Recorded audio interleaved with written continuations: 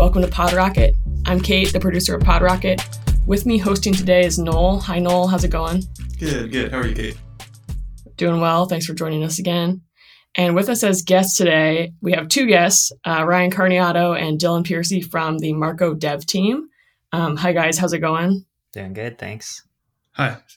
Thanks for coming on. So we talked to Dylan about Marco back in February, and we've talked to Ryan about Solid.js back in September. And this episode's a little unique because we have invited them both on to kind of talk about web trends and stuff they've seen, kind of in this space and working on the projects that they've been working on. So I'm excited to see how this goes. So maybe to get started, Dylan, can you just, intro yourself again for our listeners if they haven't listened to the episode from February? So, I'm mostly working on Marco at eBay, which is a framework for building multi-page apps. And at eBay as well, we're also kind of heavily involved in the front-end ecosystem for the tools that are used there and various other open source tools as well.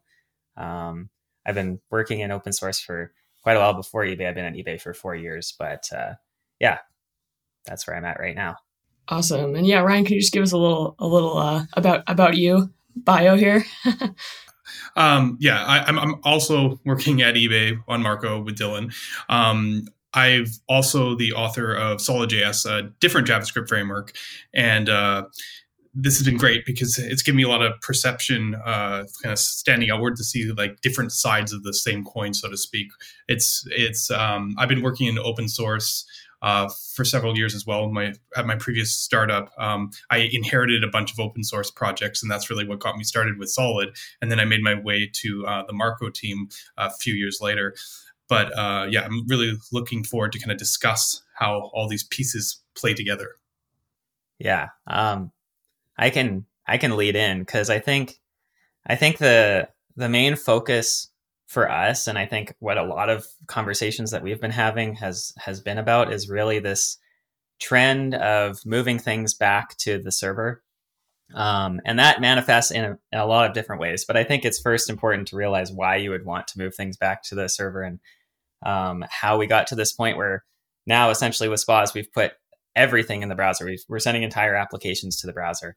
And one of the strengths of the web platform really is that we have essentially the ability to send mostly completed views to the browser and have like minimal business logic sent to the browser, right? Like if you think of web applications in the past, you could have this giant e-commerce system that essentially just sent you a little page that has, all the images and all that stuff, but it didn't send you like, the whole search functionality, or it didn't send you how to like render all of the things. So essentially I view the web as like this like thin client mechanism, but we've taken it to the extreme now where we've got the entire application being loaded in the browser. So the question is, in my mind, how do you get the benefits of being able to have the application in the browser and being able to do all this complex stuff and smooth animations and all these things while maintaining the performance benefits of what is essentially moving some of the logic over to the server? And I think the web is kind of set up to be, in a lot of unique ways, the best platform to deliver experiences like that. And I think we're kind of on the precipice of making that seamless. Yeah, I mean, it's not an easy problem to solve. That's why people have been kind of banging their heads against this for quite a few years now, because like, as you mentioned, we can send this completed view of things, but in order to remake that in the browser, ends up sending all that stuff twice. Actually, a lot of the considerations here is around optimizing for almost duplication, actually, right?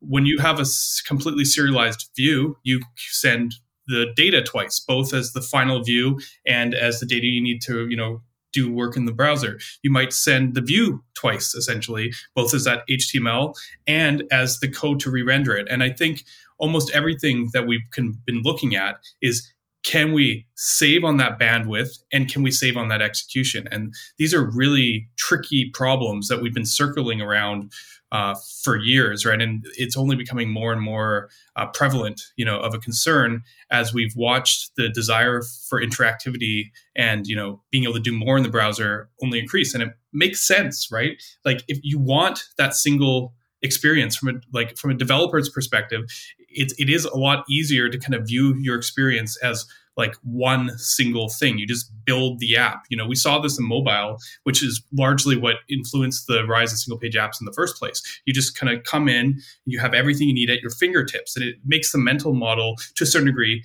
seem easier, at least at first.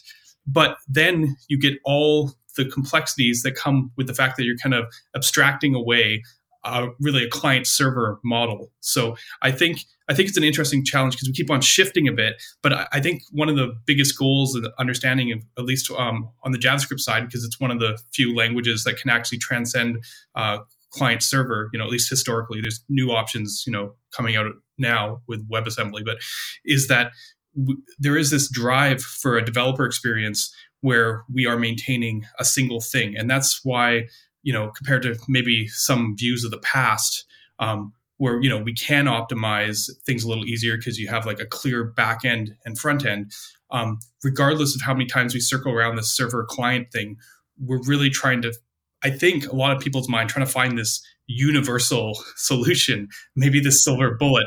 I don't know if it exists, but that seems to be kind of the goal and motivation. And that's kind of driving all of this forward. I think you answered an interesting question that I had there that would help maybe frame this for people who are coming in from the outside who haven't been in web dev for a while, but of why did we push all of this to the client in the first place? It almost seems counterintuitive now, looking back at well, of course this was maybe not the best path to tread. The way that I've kind of been thinking about it is a lot like, if you're doing something like a remote desktop application, or if you're doing like game streaming, or if you're doing like even like YouTube and all that stuff, there's so much processing that can happen in the background that makes it so that your device does not have to be as powerful, right?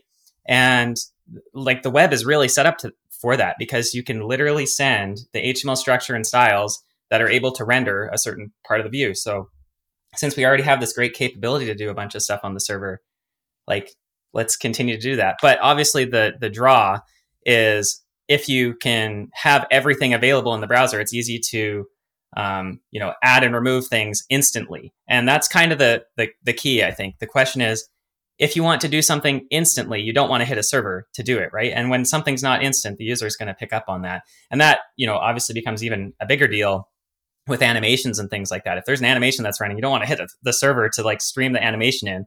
I mean, maybe if you have a really fast server and it's giving you the full GUI or something like that, but you're going to be able to notice the latency. So the question is, how do you make it so that stuff that the server is going to have to do asynchronous processing on anyways happen on the server, or things where it isn't going to necessarily be the user isn't going to expect that this happens immediately.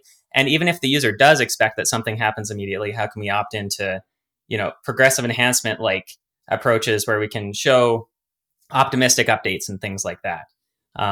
So it's a tricky problem. And I think the main issue is that most tools don't really think of this dichotomy, that you can have things that only happen on the server.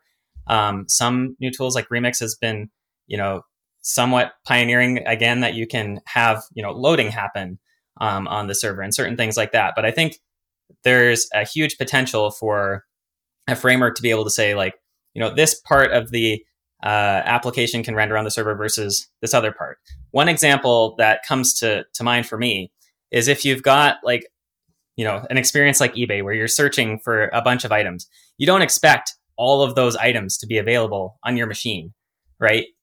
There's no way you're going to be able to download all of eBay to your computer. So you're going to have to hit a server in order to get that content. And if you're already asking the server for the content, why not ask the server for that portion of the view as well, right?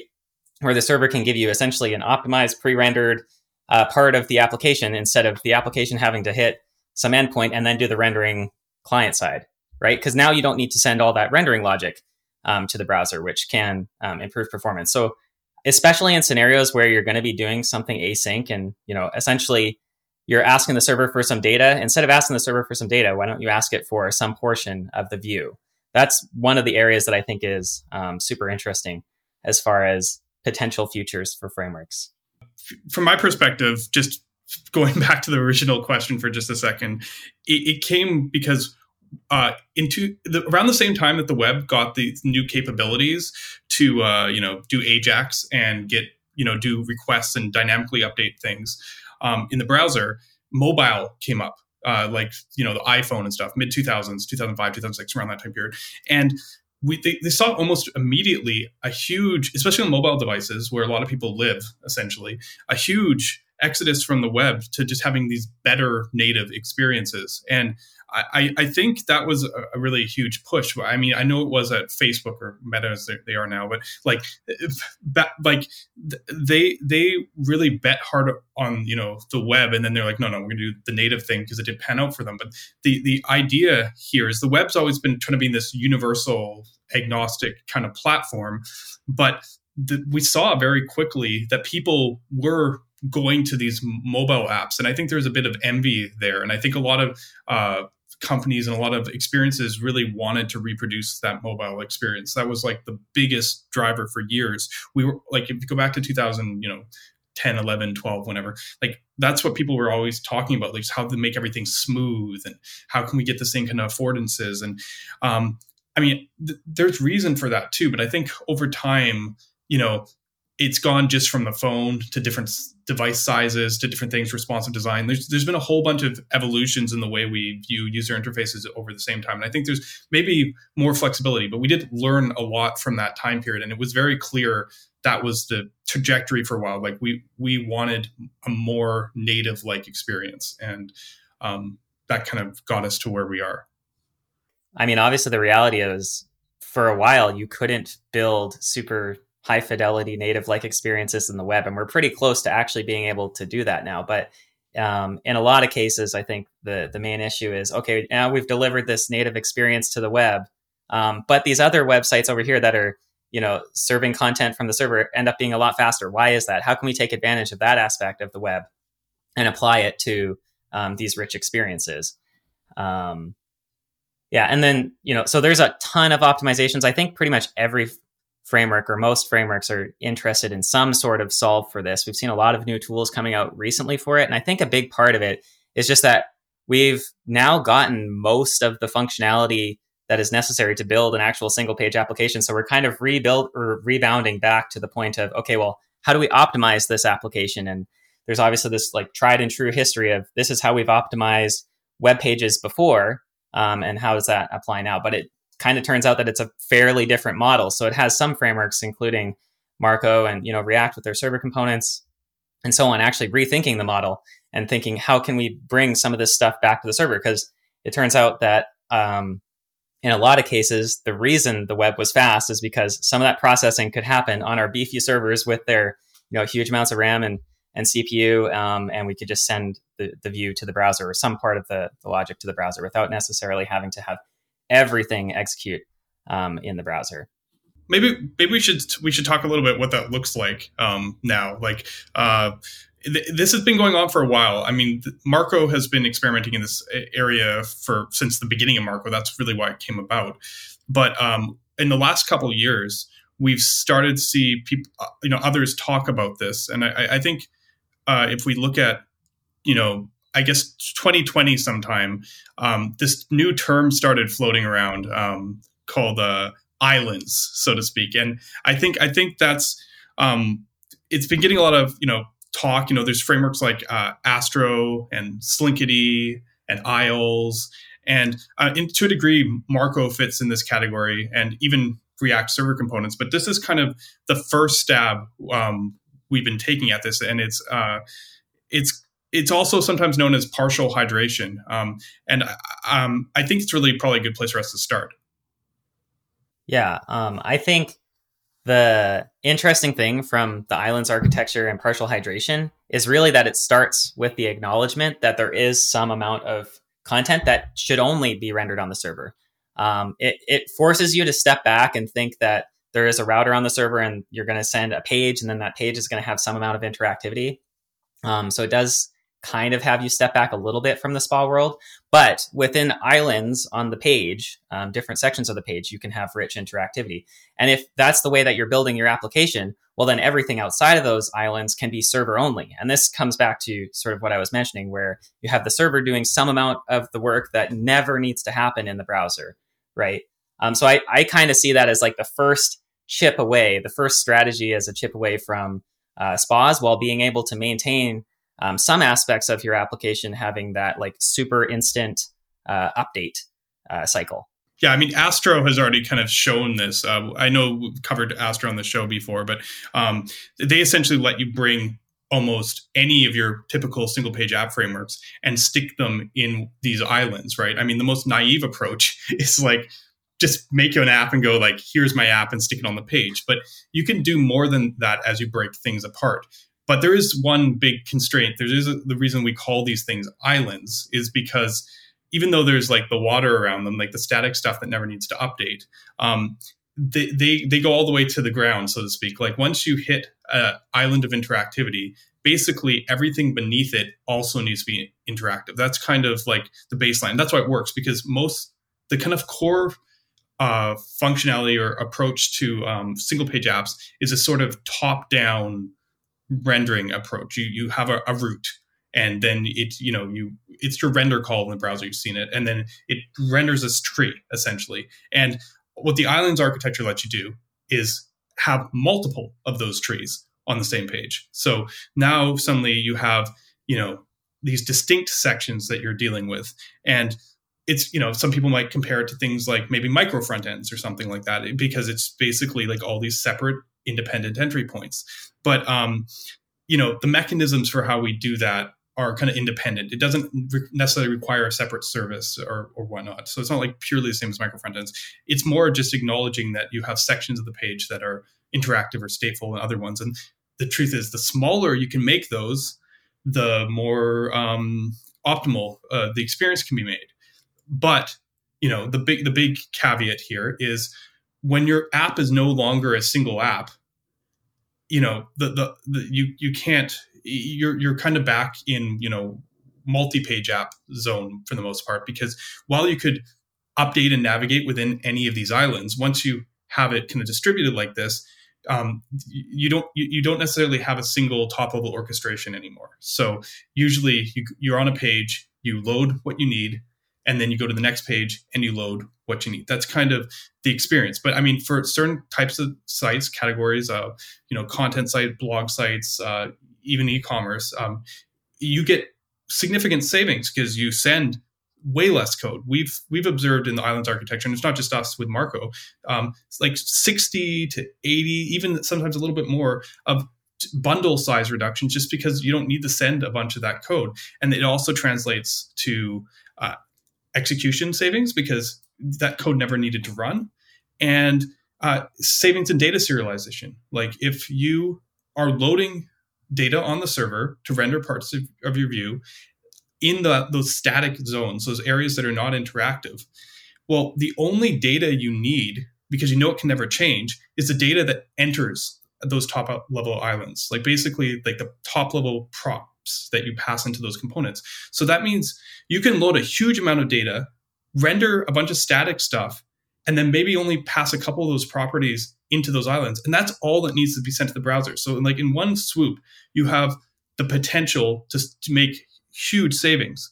But this islands as we know them today are very much a manual process. You go like, here is the island, and the components don't, once you're in there, you're basically back in that like single page app land. And while, as I said, this is already a huge savings and we're seeing it, it hasn't quite completed our story. It's not as optimal as we want to make it, and we've now kind of given up some of the benefits that we like from our single page apps. And that's why the work doesn't stop there. That's why there's, stuff like Marco and Quick, which we haven't talked about yet, but I'm sure we will through the process of this, that are actually trying to, push at some other approaches here.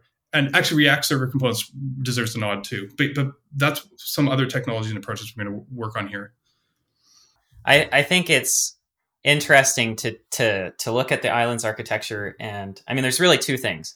Yes, the islands architecture is good and it has savings and all that stuff, but there's the cons, like Ryan mentioned, that, as soon as you do have some state or something like that, something that you want to update at the top level of the application, well, now you're sending down basically the entire application and you lose a lot of the benefits of the islands architecture. So the islands architecture really only works if you can force the dynamic parts of your application as low in the tree as possible. And it's not just like moving that logic lower in the tree. It's like making components that have those logic lower in the tree. Because as Ryan said, as soon as one component is opted in to being an island, well, now that entire component's sent to the browser. And I think the reality of most components that people are writing is there is a ton of static content in there, even though you might have some state that's driving a few different sections. Like if you think about a normal component, maybe you have like a handful of sections that are actually interpolated. Then you've got a whole bunch of divs and a whole bunch of classes and a whole bunch of other stuff that's largely static.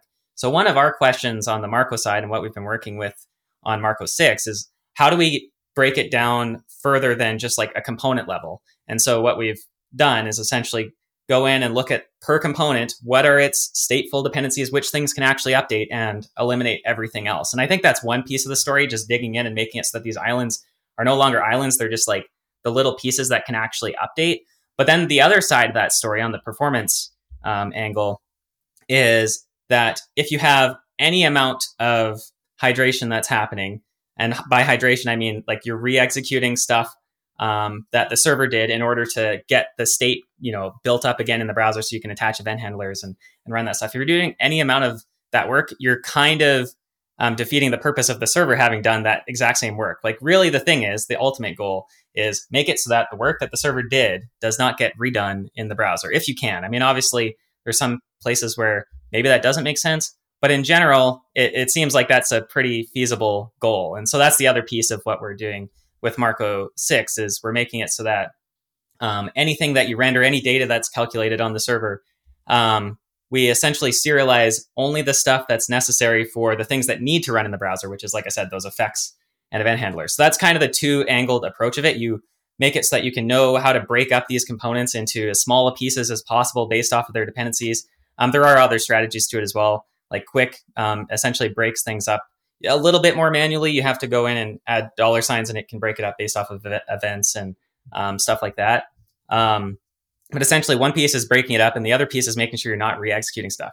So I think with those two things, and there's a number of approaches to get to that approximation, you've kind of solved the performance issues with islands. But then I think you need to step back and think about what the fundamental issues are, which is navigating between sections and de-opting the whole thing. So if you break things up, okay, I'll let Ryan go. Yeah, it sounds like you were just going to pull right ahead into the next topic. I do want to talk on this for just a moment because the framing is good, and I think what in terms of just kind of stepping back and for people is because people have been hearing terms like islands and they're familiar with lazy loading, right? And and code splitting. And what's happening is we're actually kind of starting to develop a new vernacular here. Like there is some new terms and ideas that Dylan just talked about. And for me, it's come down to three kind of, I don't know if I want to call them definitions, but almost qualities of hydration like strategies. Basically, there is the the first thing, which we've been talking about with the islands, which is like the partial part. Like we said, partial hydration. Like how much do we know for certain runs only in the client versus the browser, or sorry, only on the server versus the browser, and like that split. Then there is the resumability, which is what Dylan was talking about in terms of execution. To what degree can we not redo work in the browser after we've already done it on the server? And then finally, although this hasn't been the primary concern for Marco, it's one of the ways that Quick has been doing stuff is related to that lazy loading. Like how effective are we at shipping less code? Like how much JavaScript we send? Like how progressive does it load in? So there's, as I said, these are slightly. They're all related and they're kind of similar, but for me, it helps to look at these as kind of almost three different parts of the puzzle, right? Like the knowledge of server client, one, the ability to resume or execute less in the browser, and at what degree do we load that JavaScript in? And I think with that kind of framing coming in, it's kind of easier to evaluate these solutions because some of these are new ideas. We've been doing progressive stuff in the web for a while with lazy loading, and the partial stuff is this islands thing. But I think this idea of resumability and execution is kind of a newer idea, and it comes a lot from being able to use compilers. To be fair, a lot of these capabilities, like you can do partial largely from being manual about it. You can go, here's an island, or you can use a compiler like we're doing in Marco 6 to split those things smaller. And what we're seeing now is more and more movement to, say, using compilation to kind of augment. On the progressive side, again, you can go lazy load this code, or in the case of something, like Quick, maybe the bundler and the automation in terms of compilation can make that smarter.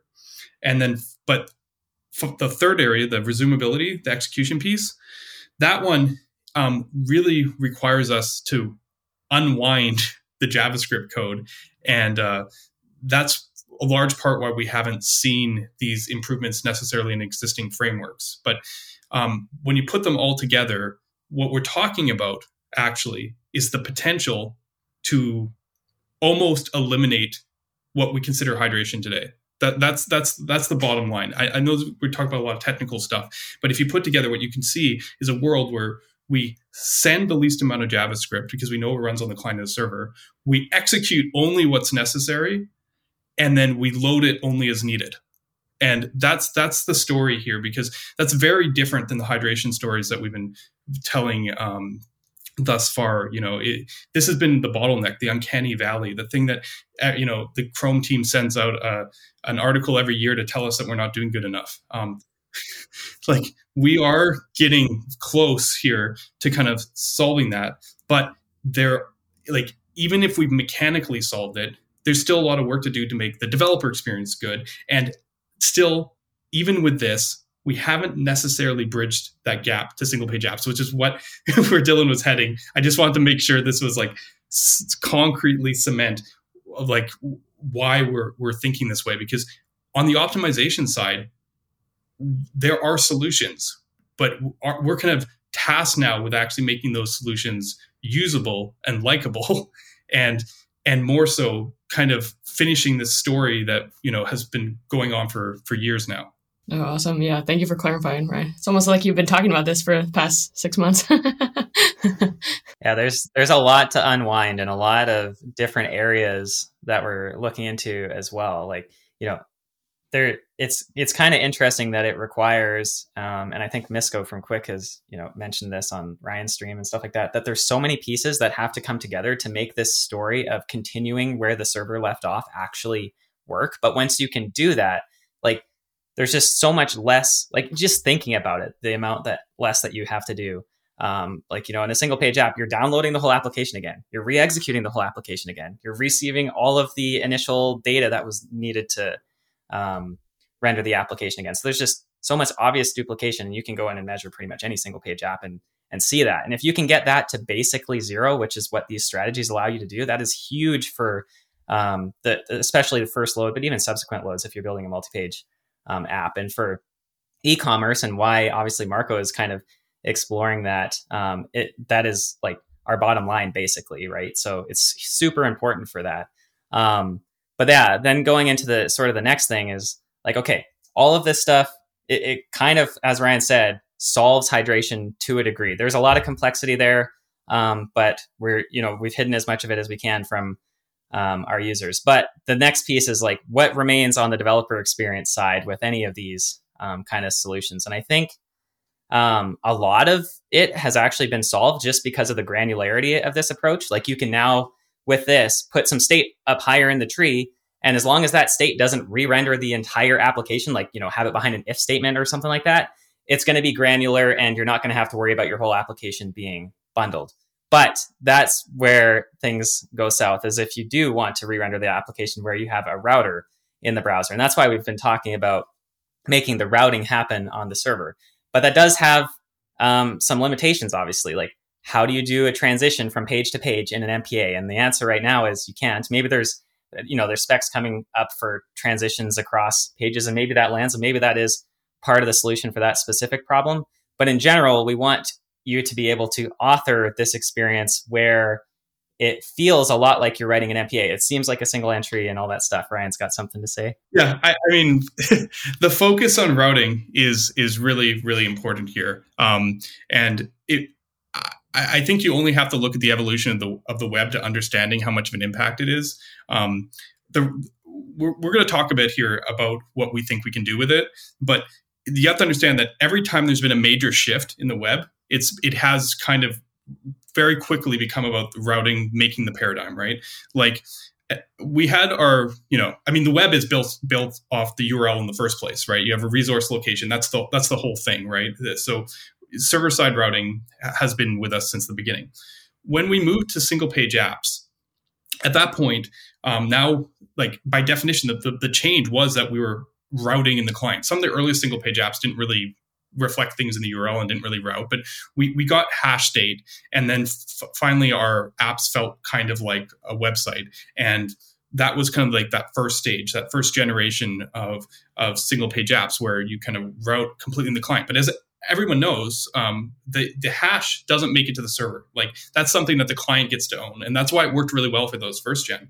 But it took us getting to push state and history APIs so that we could actually use the URL as the server and acknowledge it. And that was key to the next generation, which is what we've been seeing now, which is we have server rendered apps that start on the server and then continue on in the client. We needed to be able to communicate that information. And essentially the routing defined the paradigm.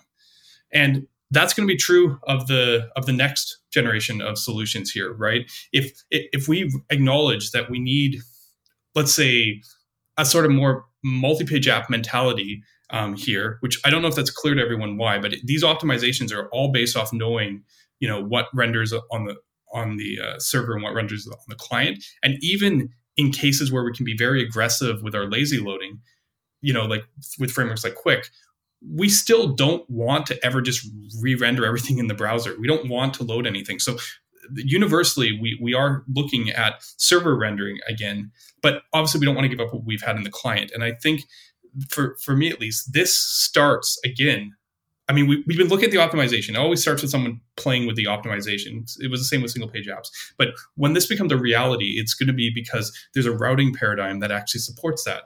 And that's what perks my interest. When I'm looking out at the wider ecosystem, thinking about what people are working on, that's what's been exciting me, because you can tell when that paradigm shift's happening is when people start working on routing again. And you've seen it already, right?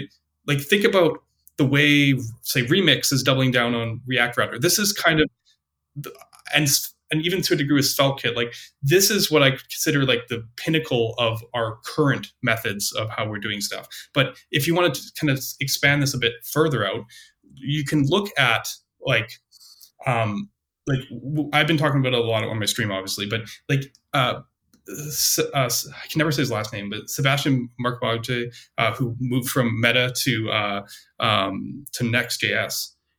He was tweeting some stuff yesterday when he saw the Remix announcement. They just mentioned that they're going to bring their loaders into their router. So like this is kind of giving the benefits of Remix to everyone, not even people using Remix in the React ecosystem. He was like, yeah, this is great, but I just keep on going, yes, and it's because he's, obviously been working on the React core team. He's already kind of like a couple steps ahead in terms of where things are going. And he basically indicated that that's what he's working on.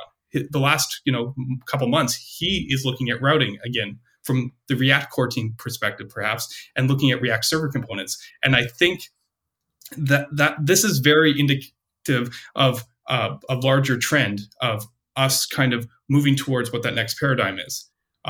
So I just kind of put that in perspective before Dylan kind of goes on and tells you a little bit more about what we're thinking here, and maybe some of the different patterns that are happening here, because like you are starting to see this alignment first in the optimizations. Like we haven't talked about React server components very much on the stream, but yeah, the thing to understand is even though they do a lot of interesting stuff that we should probably kind of mention it, especially in terms of the way that they let you have the islands and re-render what's outside of the islands, which is not a pure MPA or multi-page app kind of mentality. the way you define your islands are actually very similar to Astro or Marco 4 or 5. Like those, they obey the same rules. So that's why when we're talking about these solutions, for us, they kind of all get bucketed under the same sort of thing, because you do see the common patterns. They are viewing what is stateful and what is server only with the same sort of rules, which might seem surprising given how wide the different solutions are, that we can all actually come to very similar conclusions. And sure, that's the optimization side, but routing is going to be the key to how we actually get to what that next generation of web framework is. Right. And I mean, with React server components, obviously routing comes into that as well. You need the router on the page that's going to communicate with your server that gives you back the data from what was rendered from the server components, right? Like essentially the way React server components works is you can set it up with your URL state. It'll hit the server again, re-render the server components and send VDOM to the browser that has what was rendered by the server, and then diff that. The nice thing about that is you have some stuff that renders on the server. You get what is almost like HTML. It's a VDOM that gets sent down, but then you can update things in place. So you don't have this issue of like you're navigating to a new page and you've thrown everything away, right? That is one of the main limitations of MPAs in general, is if you've got something like an audio player, video player that you want to persist across pages, well, you just can't do that with an MPA because you're throwing things away. So I think React has solved that fairly well. But from our perspective, we're trying to look at like, okay, we've done all of this optimization from the MPA side of things. How can we maintain that optimization, and what formats make sense? And in a lot of cases, I think, well, essentially it's more or less been proven that if you're going to a whole new page, the fastest way you can get that page to the user is sending the HTML and the CSS with like server-side rendering or cached, right? Because you don't have to, basically it's TurboLink. So if you're going to a whole new document, the fastest thing would just be to send HTML, which, I mean, like I said, with React server components, they're sending you a VDOM, which is kind of close to HTML, but you lose some of the benefits of HTML, right? Like you can't stream, maybe you can with their implementation, I'm not 100% sure, but how are you going to diff it? So there's those kinds of considerations. But in the back of my mind, one of the main issues with that is that React isn't aware of what things actually persist across pages or what is consistent, right? So like if you have a bunch of stuff rendering on the server with React server components, say it's rendering a menu and then you've got your app shell over here and that's rendering client side, or your app body that's rendering client side. So when you hit the server again, it's going to say, hey, render this menu or whatever. And maybe the only thing that can change in that menu as described in your JSX is like whether or not one of the, which page you're on, right? Like it's going to highlight the page that's on. But React server components is going to send you the entirety of the HTML or VDOM for that section. And so one of the things that we're looking into is essentially, okay, we know which parts of the page are actually dynamic, which parts are derived from state, which things can actually change and how they can change. So what if we could actually have a format that's like, okay, you're visiting a page, you came from this page, what is consistent across these two pages? Oh, we see that this nav element is consistent. What is dynamic in this nav element? Okay, it's just that class, right? And then we can send just the class to the browser and do essentially a fine-grained update from that JSON format. But we skip sending so much stuff. Now, the other piece of it, like I said, though, is essentially if you're going to a whole new section, like say that nav was not rendered previously, and now it's being rendered, it was under an if statement or something like that. Well, now it would be ideal for the server to just send the HTML and then for your client-side runtime to be able to just pick up where it left off with this like resumability feature that Ryan was talking about. So that's where we're kind of seeing things going. There's a lot of questions still to be resolved and stuff like that. But in general, it's like, how do you navigate between pages that are consistent and preserving as much as possible while also optimizing the new page transitions the same way that MPAs have been able to do in the past? Yeah, and I mean, MPAs have traditionally been like a full page reload, right? And as we kind of transition to these new approaches where we're kind of doing sort of the routing on the server, but letting the client do the updating work so we can persist page state. Like the most naive approach, like Turbo and TurboLinks or whatever, is just to swap the whole page out. And on the Marco side, we're obviously optimizing on looking at how we can do this at the most granular, performant level. But there's still a question of like, how much work and how granular you want to make this work. So I think a lot of the experimentation that's happening right now is actually, and I think this will apply probably across the board to a lot of solutions, is looking to things like nested routing. Remix has kind of popularized this form of routing again. Ember Router back in 2012 was so ahead of its time. I fell in love with it back then. That's when I got into Ember. And React Router 1 was like basically a complete tribute to the Ember Router. They're like, what if we took Ember Router and ported it to React? Somewhere along the lines around React Router 4, I think, they actually tried to streamline it to more how React user would like the kind of experience. And they ended up cutting a bunch of stuff, which ended up kind of like pushing towards different paradigms, but people really enjoyed it. And React Router is probably the most liked one. But when React Router 6 came out, they brought back all the Ember features again. And it's really powerful. I mean, for some of us, we never left that model, but it's awesome to see the React ecosystem kind of get back there. And I think it's also a logical place for us to start our exploration on the server side, because one of the coolest things about nested routing is you've already compartmentalized your page in terms to data fetching, like knowing based on this section what data I need, and like in terms of view rendering, because you might be able to leave a header or a sidebar on the page and only replace the nested part. And there's no reason why this can't apply to these server rendering techniques as a way of minimizing the impact of change. There's still a lot of complexity here because, as you know, if you load your homepage on Twitter or whatever, or your profile on Twitter, and you switch between your tweets and mentions, even though only that content in the middle changes, you still have to update the selection state of like which tab you're on and all that kind of stuff.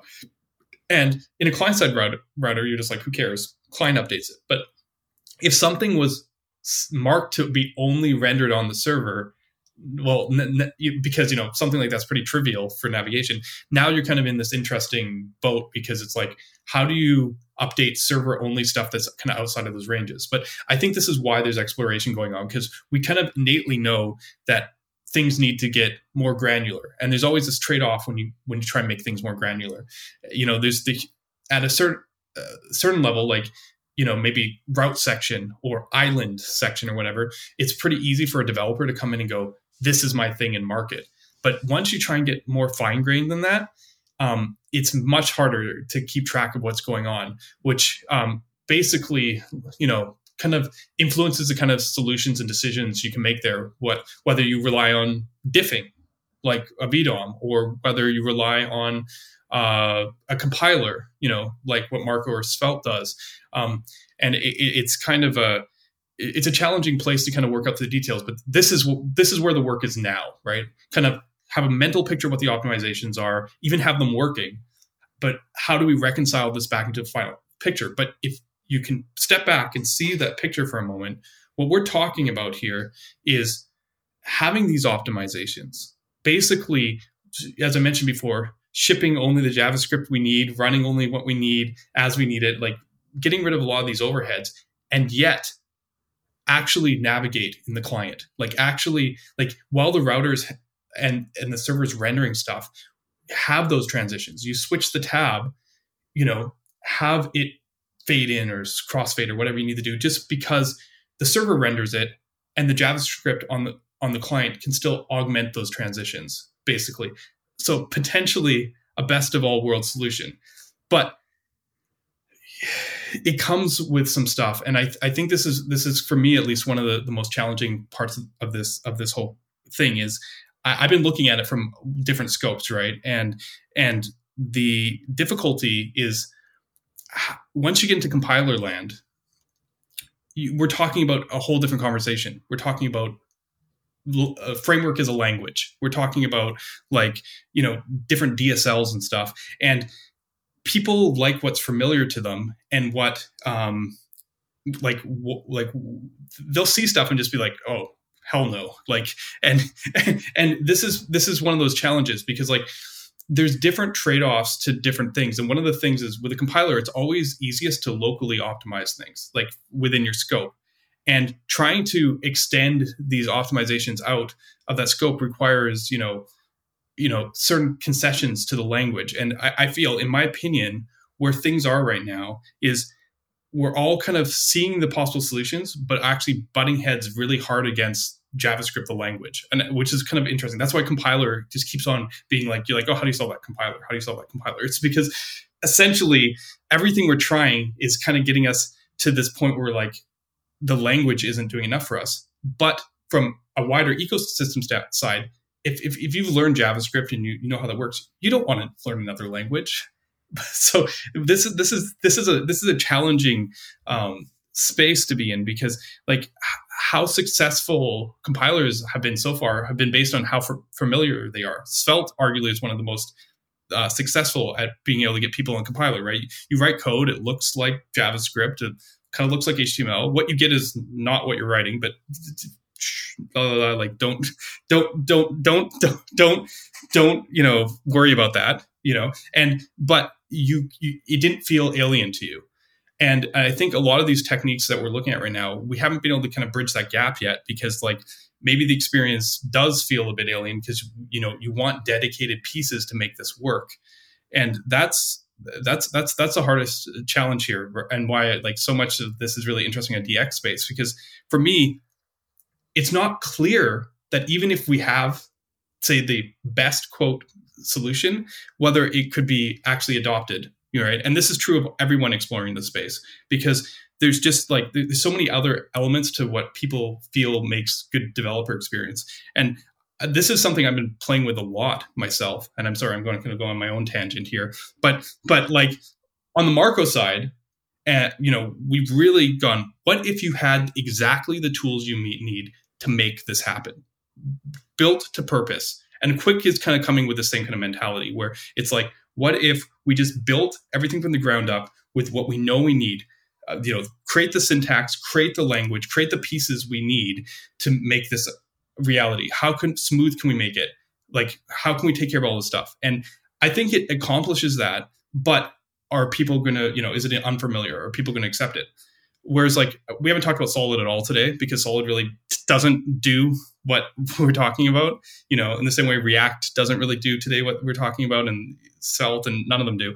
But, I've been looking at this from a different perspective kind of bet, which is like, how far can we take the just JavaScript thing? Because some people kind of misconstrue Solid as a compiler. It's not really like, it's not aware of other stuff. It's just primitives, and everything's local, but it gets its global composability through a runtime. So it's not compiler first. And I've been kind of riding both carts, so to speak, trying to figure out how is there a future where we don't have to go all compiler in the same way? And that's kind of what I've been exploring with Solid. And when Marco side, I've been like, what if you just made the perfect solution with everything at your disposal? And it's a very interesting kind of comparison and juxtaposition for me, at least, to kind of understand what those different dynamics are, because most solutions kind of try and fall somewhere in the middle. And I don't know if the compromise is worth it. I actually think in some of these cases, you just can't solve it with the compromise. And we kind of got to decide, what's valuable. But like, as I said, the promise here of what, the stuff on this, when we're talking about these resumability and these islands, is that there is a future where you have a single tool that literally is the most optimal at any kind of site you're building. We don't have that today. Today, there's a dichotomy. There's like, here's a website, here's an app. What we're talking about here, and what React Server Components and Marco and Quick like are actually moving towards, is actually completely covering the whole range. And that's ambitious as hell. And it takes a different kind of outlook. I don't know if everyone's ready for that, but I mean, I'm super excited to be working on it. Okay, awesome. Dylan and Ryan, thank you so much for coming on. This was a fun episode. We could have spent, easy 4 hours probably here, but you can schedule a couple more, of course. And is there anything that you want to send our listeners to, or plugs? Plug your pluggables.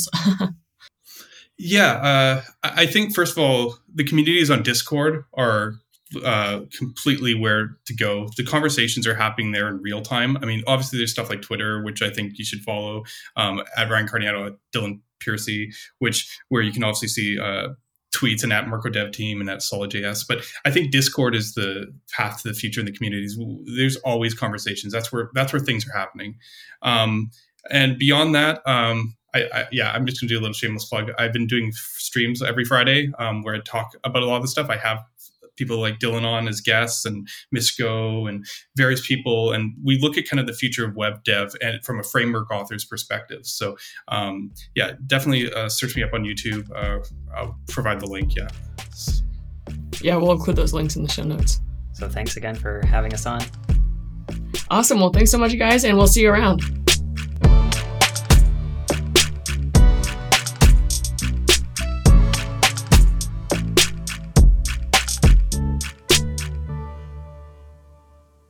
Thanks for listening to PodRocket. You can find us at PodRocketPod on Twitter, and don't forget to subscribe, rate, and review on Apple Podcasts. Thanks.